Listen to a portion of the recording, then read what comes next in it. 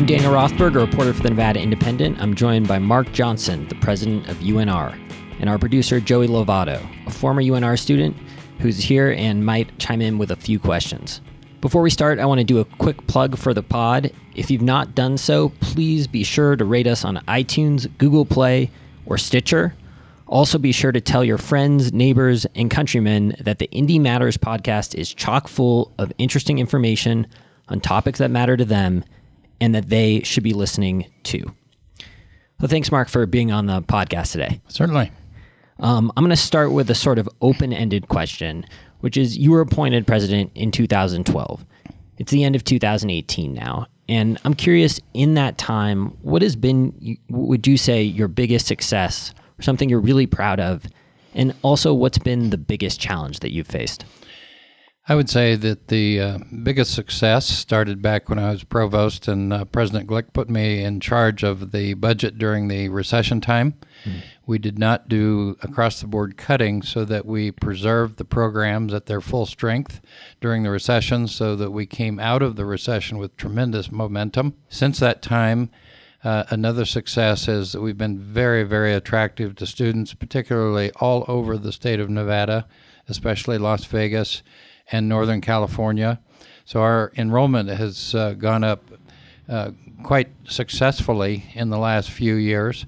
And then that is the cause of the greatest challenge during these last few years is to identify the resources necessary to build buildings, to hire faculty, to hire other support staff in order to absorb a rapid rise in enrollment.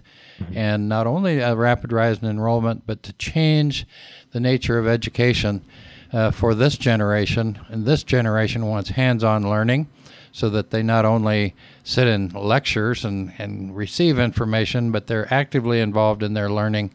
And with hands-on, they gain confidence that they really can do something with what they're learning in college.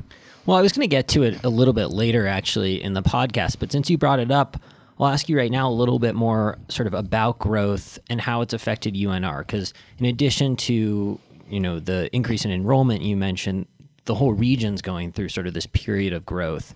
And I think it's, it's a positive thing. I think, though, that it's been sort of a double-edged sword for a lot of people. Like you mentioned, it is the success and the challenge for a lot of institutions, city services, things like that.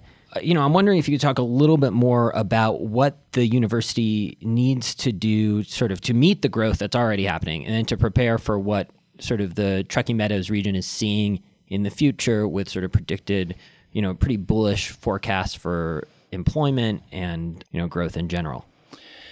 So since the recession, the growth of this area for advanced manufacturing has been tremendous. It's completely revolutionized the nature of this community. So to be a responsive university where these industries are looking to the university for much of their workforce, their highly educated workforce, we've had to respond in the nature of the programs that we offer. And we have. We have good conversational relationships with the leadership of these industries and their HR departments. We have changed some of our curricula to create some specialized minors and specialized emphases in battery storage and engineering, for example, when Tesla came on and Panasonic came to town, in renewable energy when we were dealing with solar and geothermal energy, and now with cybersecurity. We've just met with blockchains to look at how we can modify the curriculum in the computer science to turn out graduates that are much more familiar with the kind of technology being applied with blockchains. So that's the change and the challenge that we've responded to in the educational environment. But because we've grown also, we've had to build buildings, and we've invested about $470 million in buildings and renovations in the last 10 years. Only 16% of that has come from state funds. Mm-hmm. So it's been a challenge working with donors, with the application of student fees, the realignment of our resources to liquidate some assets and move those funds over to construct buildings. So just responding to the quality of spaces, the quantity of spaces has been quite a challenge also. For the broader community, of course, it's housing. Right. And housing costs affects everybody. Our graduate students, for example, are complaining that our stipends that we pay for graduate students aren't keeping up with the rise in housing prices, for example. So that's a challenge for faculty and students. I've got a question really quick. I'm Joey Lovato. I'm the podcast producer here at the Nevada Independent, for those listeners wondering who this third voice is. But anyway, you're talking about growing a lot, and you have a lot of new buildings going up, but you're kind of running out of space on campus. Are you planning on expanding out into downtown, or where are you finding new land to build on? Well, we came up with our strategic plan our master plan rather in 2004. It was approved by the regents. We did this jointly with the City of Reno and the Regional Transportation Commission, and the whole idea of growth was to continue infill and then grow south toward downtown and midtown by building and planning for new academic buildings and parking structures in that space between the campus and I-80. So it's really just between I-80 and 9th Street and between Virginia Street and Evans. And that's why we're buying the properties there and getting them cleared for building sites. I think there's specifically concern about some of the housing south of campus. And we should talk specifically about, I think, what Joey's referencing, which is the UNR Gateway District. Sure. And the 10 homes there. They were built in the late 19th century, right? Late 19th century, early 20th. And, as Joey mentioned, this has been the subject of a lot of controversy for the university, I think, in the last year. I think at one point I was looking at an RGJ opinion piece that came out this week that had quoted you, I think in 2015, saying the university was making every effort it could to preserve the homes. But right now it's been difficult to find someone, I think, to relocate the homes. What's your thinking on it right now? Well, the thinking is that we've been involved in this discussion for at least 3 years. We went to the Historic Resources Commission in July of 2016, having had some previous conversations with them. The Historic Resources Commission said, well, we'd really like you just to leave the houses where they are. Number two, leave them where they are and repurpose them for other university activities. Number three, move them.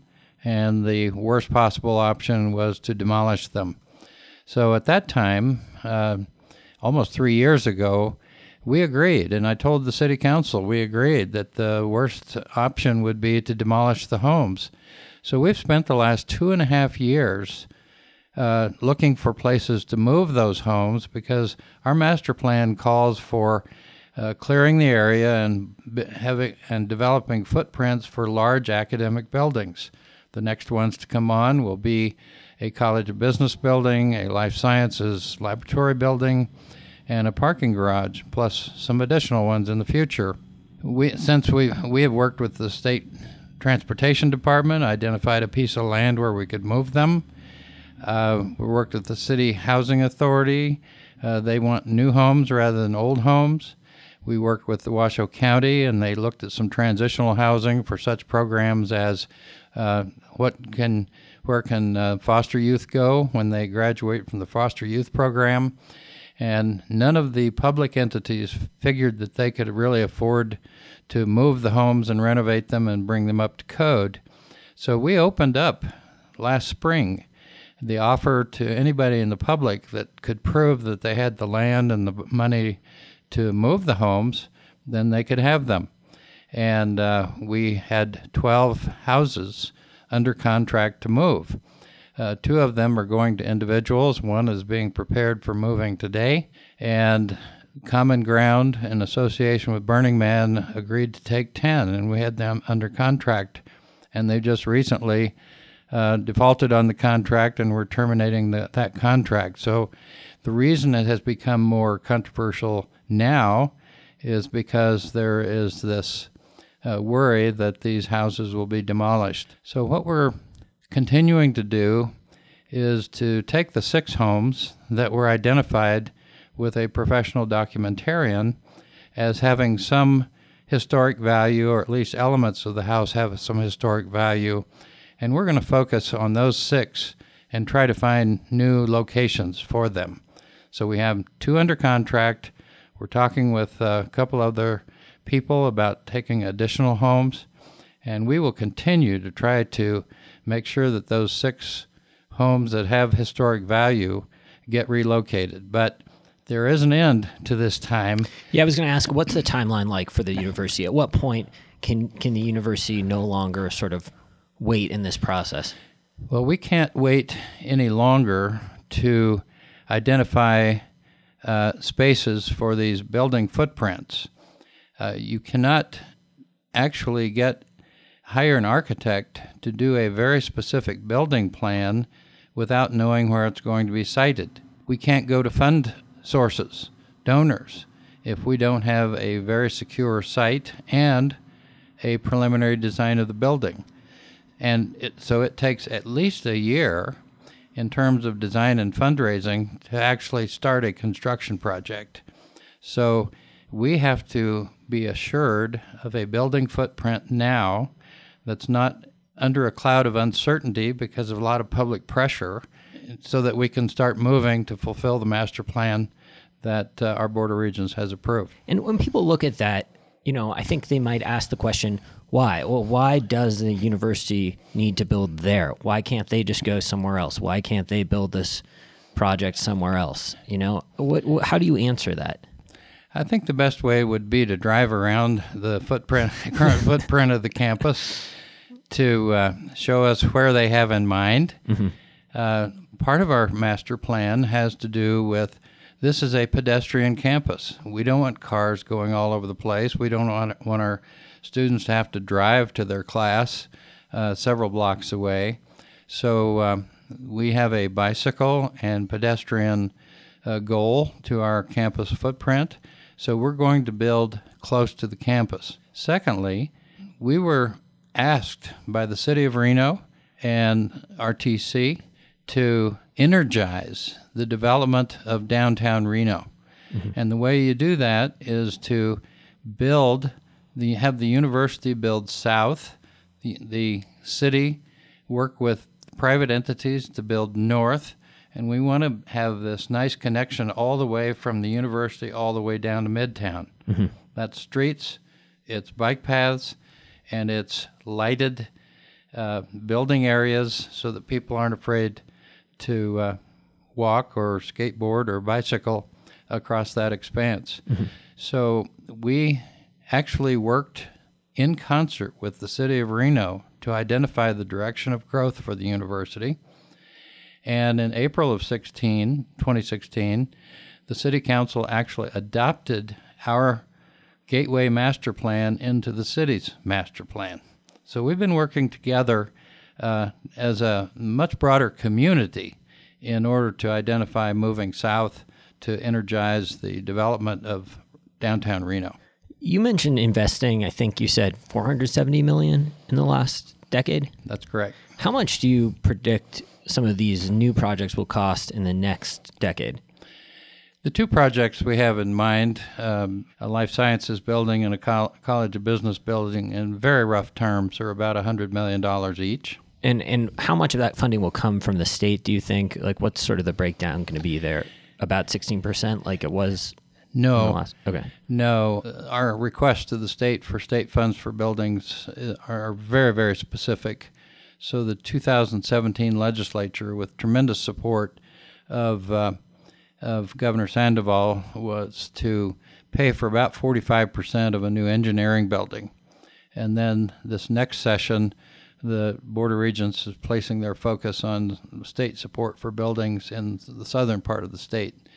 So we anticipate that like a $100 million business building will be partly funded by donors, partly funded by student fees that are already being charged for capital improvement, and then realignment of assets from some sales of properties that we aren't using that intensely.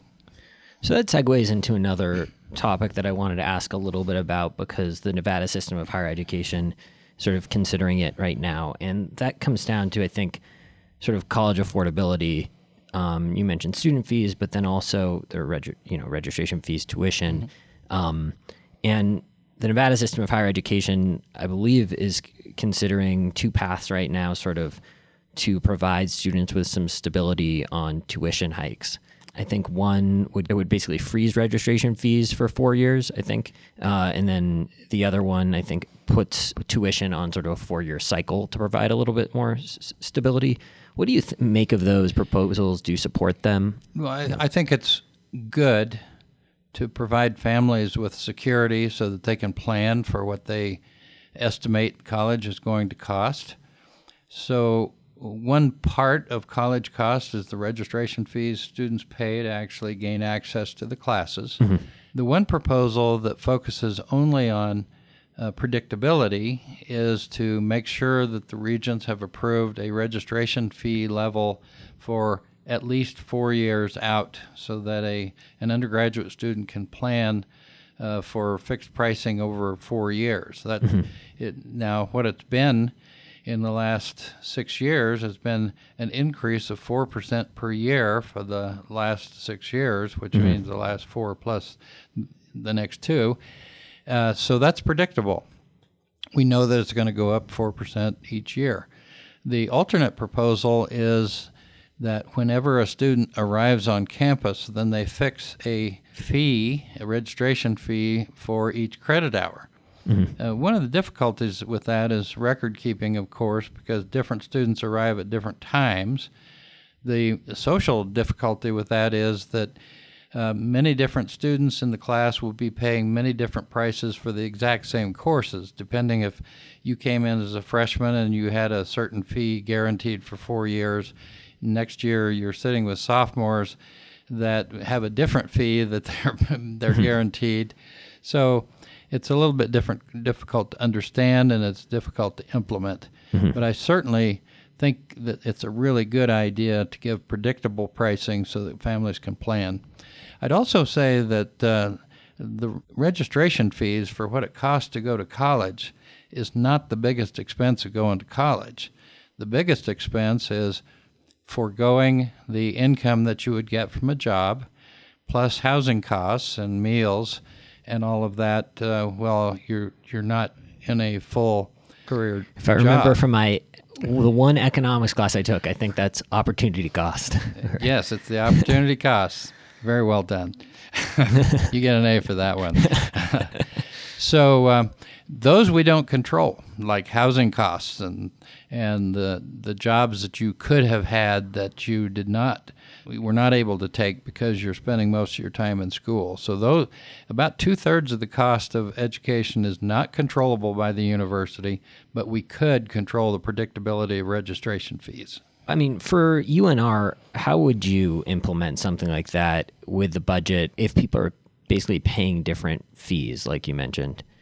It's mostly a record-keeping issue, putting a computer tag on a record and saying, okay, this student entered at a certain time and they were guaranteed this registration fee throughout, and then they would just be charged the same registration fee for each of the classes they take for the next 4 years or so. So we could do it, and it would not really require more. I don't think it would be really more expensive to do it that way. Another topic I wanted to sort of talk about a little bit, since it's also been in the news the last couple of years, and I recently did a little bit of reporting around it, but some of these First Amendment issues that have come up. So in September this year, after the Kaepernick Nike ad came out, you sort of acknowledged this and said UNR has had its fair share of controversies around the First Amendment.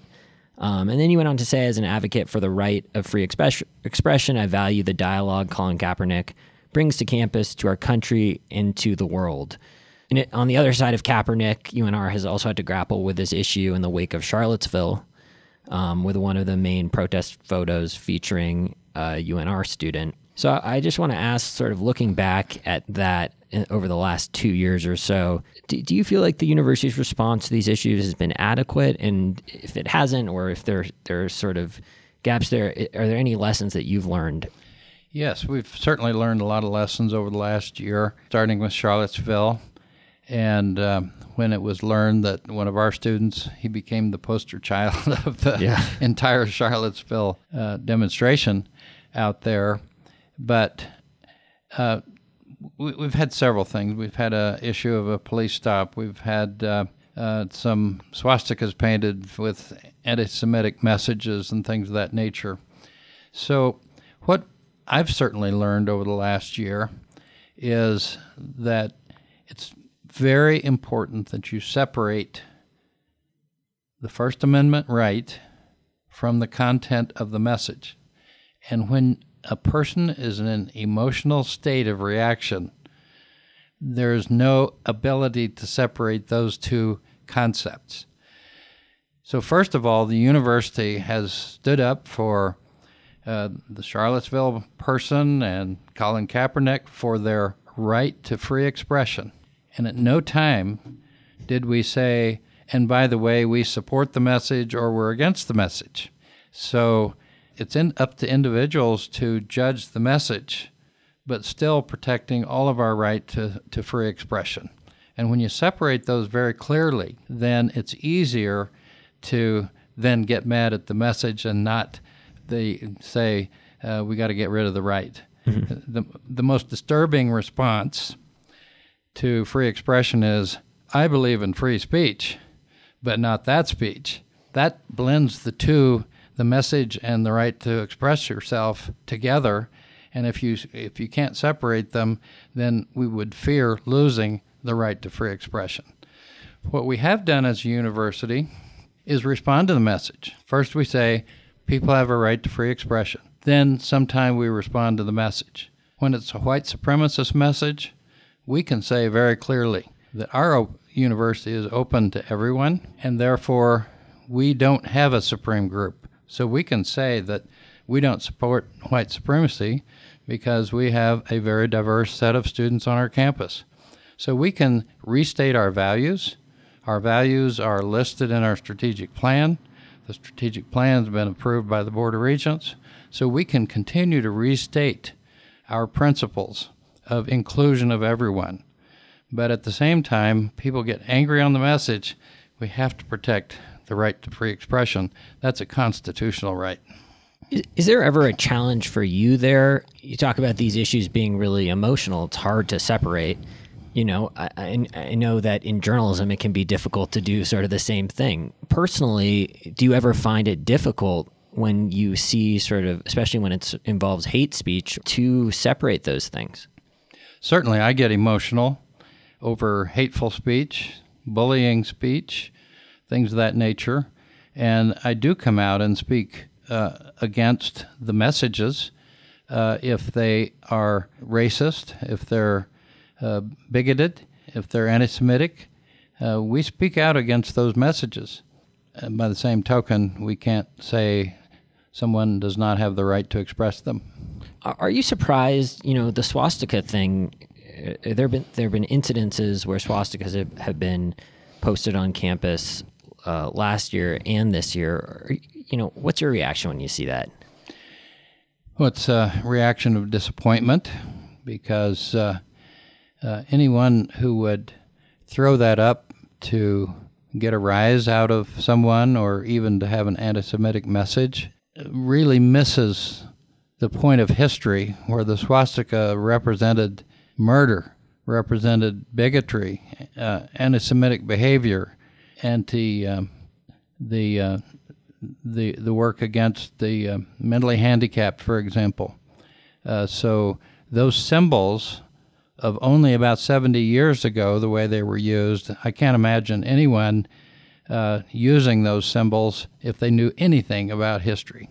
I'm curious, just talking to students, and I know the administration works a lot with student government, and how big of a priority do you think these issues are around sort of the campus climate for students?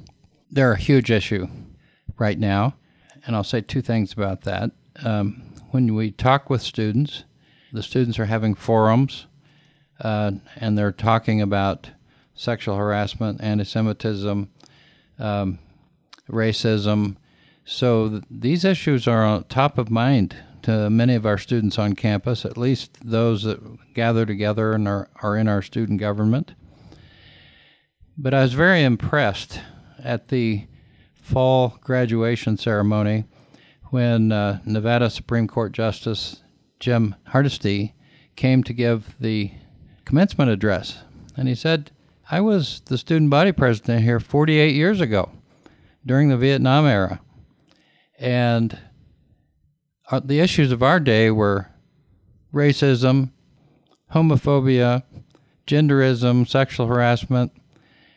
So they're basically the very same issues 48 years ago. Mm-hmm. But his message was that by having student government work with administration, there were no Kent State killings on our campus. There were no Berkeley tear gas demonstrations on our campus. But the student government and the students and the faculty and administration worked together to have conversations about all these issues, and it created a sense of understanding and peaceful conversation about these issues. And that's exactly the way our students handle these issues today. And it's wonderful to see. But interestingly, we were doing the same thing 48 years ago. So another issue sort of having to do with the campus climate is sort of this issue around sexual harassment, which kind of resurfaced recently with the Nevada Sagebrush's report on the Teak fraternity document that basically detailed some songs portraying pretty violent assaults and sexual imagery. And I would say that it's fair to say that they were fairly graphic in their detail. The frat has been suspended pending an investigation. I'm wondering if you can tell us a little bit about where that investigation and that process is right now. The process is continuing. Not only did the university put them under temporary suspension while we do the investigation, but the National Teak Organization put them under temporary suspension while they're investigating. So we take these things very seriously. They're very hurtful. They're just stupid. So our president used the excuse at one point of, oh, that's just locker room talk. Well, locker room talk, if it generates any response from the members in the way they treat other people, then it's actively harmful messaging. And so we take this very seriously. If we ever have any we have a Title IX office, equal opportunity office, that we encourage people to report sexual harassment or whatever. We will investigate every case where we have some evidence, and we resolve these cases. So sexual harassment, gender discrimination have no place on the campus because both men and women need equal opportunity to have a safe place to study and learn and build their careers. So in the last 4 years, you've had to suspend several fraternities, not just Teak. You also had SAE, Lambda Chi, and Sigma Nu. Is this something that you see like a problem with Greek life in general, or? I don't know if it's only the Greeks. Basically, when we have suspensions, it's largely around alcohol. And we have a law in this state that you can't serve minors liquor. And when we have ritual events, or when we discover that there are ritual events involving freshmen, most of whom are 18, and they're being delivered alcohol as part of the ritual, that's worth suspension. And in the case of Sigma Nu, when we find that alcohol gets delivered the way it was, and we actually had a death of a freshman student as a result, they're gone for 15 years. The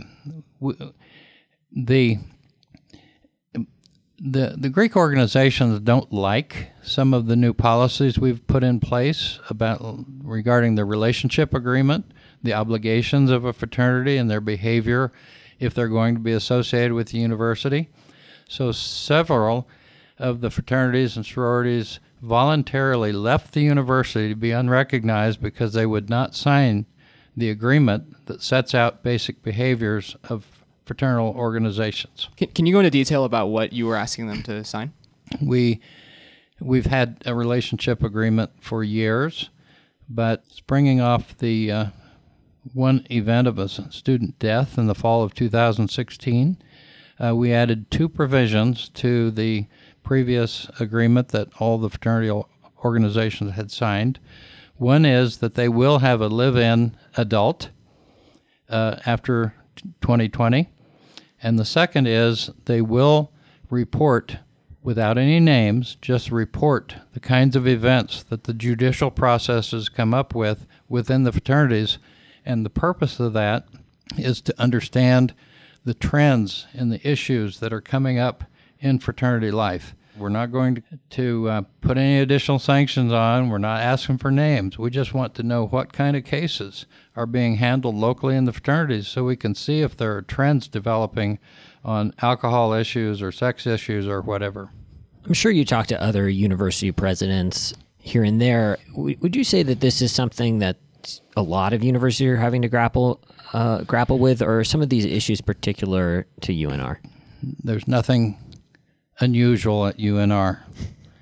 I go to presidential conferences twice a year, and one of the hot topics for the last 2 years has been, why have we been killing our freshmen at fraternity rituals? So it's big, not just serious here, it's serious across the country. And if people just don't want to live under any restrictions in their use of alcohol in Greek houses, they're not going to get by with that here, because we know that it can have catastrophic results. It teaches people to break the law, and it can end in very catastrophic losses. With the death of the student, you suspended the frat for 15 years, you said? Yes. Now, some people would say, like, the death of a student, 15 years, do you think the culture of that organization is going to change at all? Or how do you see this suspension affecting their role in with the university? Well, it certainly affects their role for the next 15 years. Because but won't it just come back after that? I don't know that it will, because the reason it was for 15 years is because there were alumni involved. And that's why it's for 15 years. I don't think our students are going to be around here for 15 years. So we were also making sure that there was a lot of time between the incident and the thought that alumni could bring alcohol to such a party. You know, just getting back, I guess, to some questions about the main mission of UNR, which is to educate students or university. I mean, there are other submissions that a university has for sure. We have many. And you could argue what is an education, but I won't go down that rabbit hole today.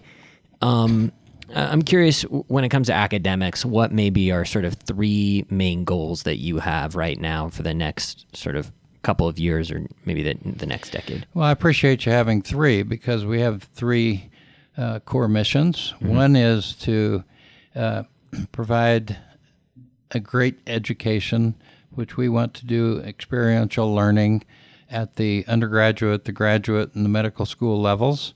That's very important to us. The second mission is research, and we are on a rapid pace toward going from a Carnegie classification of a second-level research university to a top-level research university, and we're really getting close. And the importance of research is that we come up with new ideas and pushes society along with new knowledge. But also, much of our research is commercialized right here so that we can turn intellectual properties into businesses. And then our third mission is to engage our communities. That's because we're a land-grant institution. So we've had cooperative extension here and in every county of the state for more than 100 years. So we take research-based information and deliver it out in the communities to answer local contemporary issues. But we also, in outreach, are now with our Innovation Center here downtown Reno, we're reaching out to the entrepreneurial community. And this Innovation Center has only been open for 3 years, but it's been identified as one of the entrepreneurial hubs for the whole community. We have startup businesses that come in here, get incubated. Most recently, we've just graduated 3 of the businesses from here. They've gotten some basic capital. They've grown. They've got commercial spaces outside of the building. That's what we call graduating from this incubator space, and we'll invite other companies to come start here.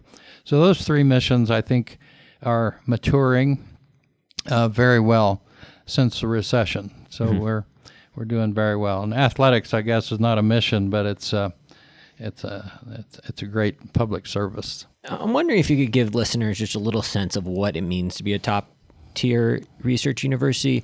Like, how does that benefit, the activities that you're involved in as president, whether it be attracting faculty or funding or things like that? What sort of is the advantage there? Yeah, part of the advantage is personnel in terms of students and faculty. Faculty and students, especially graduate students who want to associate themselves with a very successful research career, will be more attracted to a university that's been proven to be a real research university. You can't be one without really good research support services, good quality laboratories, and that sort of thing. So we want to be a place where our assistant professors will come here for their first career and spend 40 years here in their career. And those really super faculty members with both strong teaching and research will also attract graduate students and undergraduate students. So that's very important.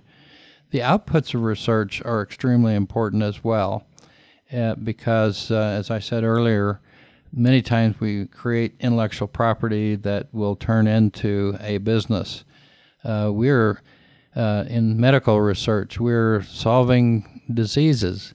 We're doing diagnostic tests, for example, for fungal meningitis in Africa, where you could not tell if you had this particular disease without a spinal tap, and now we have a test strip that will put saliva on and determine whether you have the disease. We're working on vaccinations for muscular dystrophy, for example. That's another one. Both of those have captured intellectual property or are now commercializing those vaccinations and those tests. So a top research university produces knowledge. It attracts really serious scientists. And the third thing I would say, it builds the reputation of the university, the city, and the state. Nevada is one of only 10 states that does not have a top-rated research university, and we have the highest population of any of those states that don't have a top-rated research university. So we want to deliver that to Reno and Nevada. Would you say that's one of your main priorities as president, or? It's one of the main priorities, and our priorities sort of get mixed. One of our other priorities from a teaching standpoint is to get our student-to-faculty ratio down to 18-1, like these other fine research universities. During the recession, our student-to-faculty ratio was 22-1. And most land-grant universities, we had the highest student-to-faculty ratio of any land-grant university, along with LSU and West Virginia. Just in the last few years, we've taken that 22-1 student-to-faculty ratio down to 19-1. Wow. On our way to 18-1. So you're almost there. So we're almost there, and we're almost to R1 research at the same time. And getting the student-to-faculty ratio balanced out to be more like other top research universities gives us the opportunity to have a closer student-faculty connection, and that's really how students learn. And we have the opportunity to balance the teaching and research loads of our faculty so that they can have a teaching and a research load very similar to those faculty that they want to be like in those other fine research universities. So you're increasing your faculty numbers. How are you making sure that you're paying them? Like, are you increasing any wages at all while increasing your faculty numbers? I've heard talk from some professors that maybe their wages should be increasing. Well, they're not. Well, the state has been increasing with cost of living raises. This year and last year was 3%, so that is helpful. And we have proposals in through the regents to pay additional attention to faculty salaries. So By the same token, we do what we can to prevent people from leaving. So my salary is low compared to the job offer I have. So we try to do what we can to retain our very best faculty by making whatever adjustments are needed. So I have one more question. What are your plans moving into the 2019 legislative session? Do you have like a list? We certainly have a list. First of all, Are you checking it twice? yes. First of all, it's very important that the governor and legislature stay with the funding formula that was established several biennia ago, and that has the support for the universities and colleges following where the students are finishing classes. That's very important. Secondly, in the last session, there was legislative and gubernatorial support for a capacity enhancement program for all of the institutions, and we are hoping that we will get years 2 and 3 of that program, which will bring to the University of Nevada, Reno about 35 new faculty positions and 50 graduate research assistants, all focused on advanced manufacturing research. And this advanced manufacturing research initiative fits hand in glove with the developments in northern Nevada. And then the fun part will be identifying summer school as having the same value as fall and spring classes. And we have a proposal to start having the state recognize the value of supporting universities and colleges and education by paying for summer classes as well as fall and spring. It'll do a couple of things. One, it will encourage colleges and universities to have more flexible scheduling so that people can get out in even 3 years for a bachelor's degree, and it will help us use our laboratory facilities and classroom facilities more efficiently by spreading our courses out over the full year instead of just fall and spring. So last question to kind of close it out here. I know your contract, I think last year was extended to 2020. So I'm curious, how long are you going to stay at this, and what your goals might be for the next at least 2 years? Right. I have no plans to retire at this time. I have until June 30th of 2020 on my current contract, and we'll see if anybody wants me to stay beyond that. But I certainly have enjoyed this job. We've made so much progress at this university, and leadership stability is very important to any organization, and I want to assure that we have stable leadership here. One of UNLV's issues has been that they've had 4 university presidents in the time that I've been here, and it's very difficult to develop a long-term plan and long-term set of goals and fulfill those goals with unstable leadership or rapid turnover of leadership. So I'm really hopeful that UNLV will find stability in their leadership coming soon. Well, President Johnson, thanks so much for joining us. Thank you for having me. It's always fun to talk about the University of Nevada, Reno. Thank you. Thanks. That's all we have time for this edition of the Indy Matters podcast. We want to know what you think. If you have ideas, criticism, or even praise, email us at ideas@thenvyindy.com. Please check out our site for news stories every day, thenevadaindependent.com.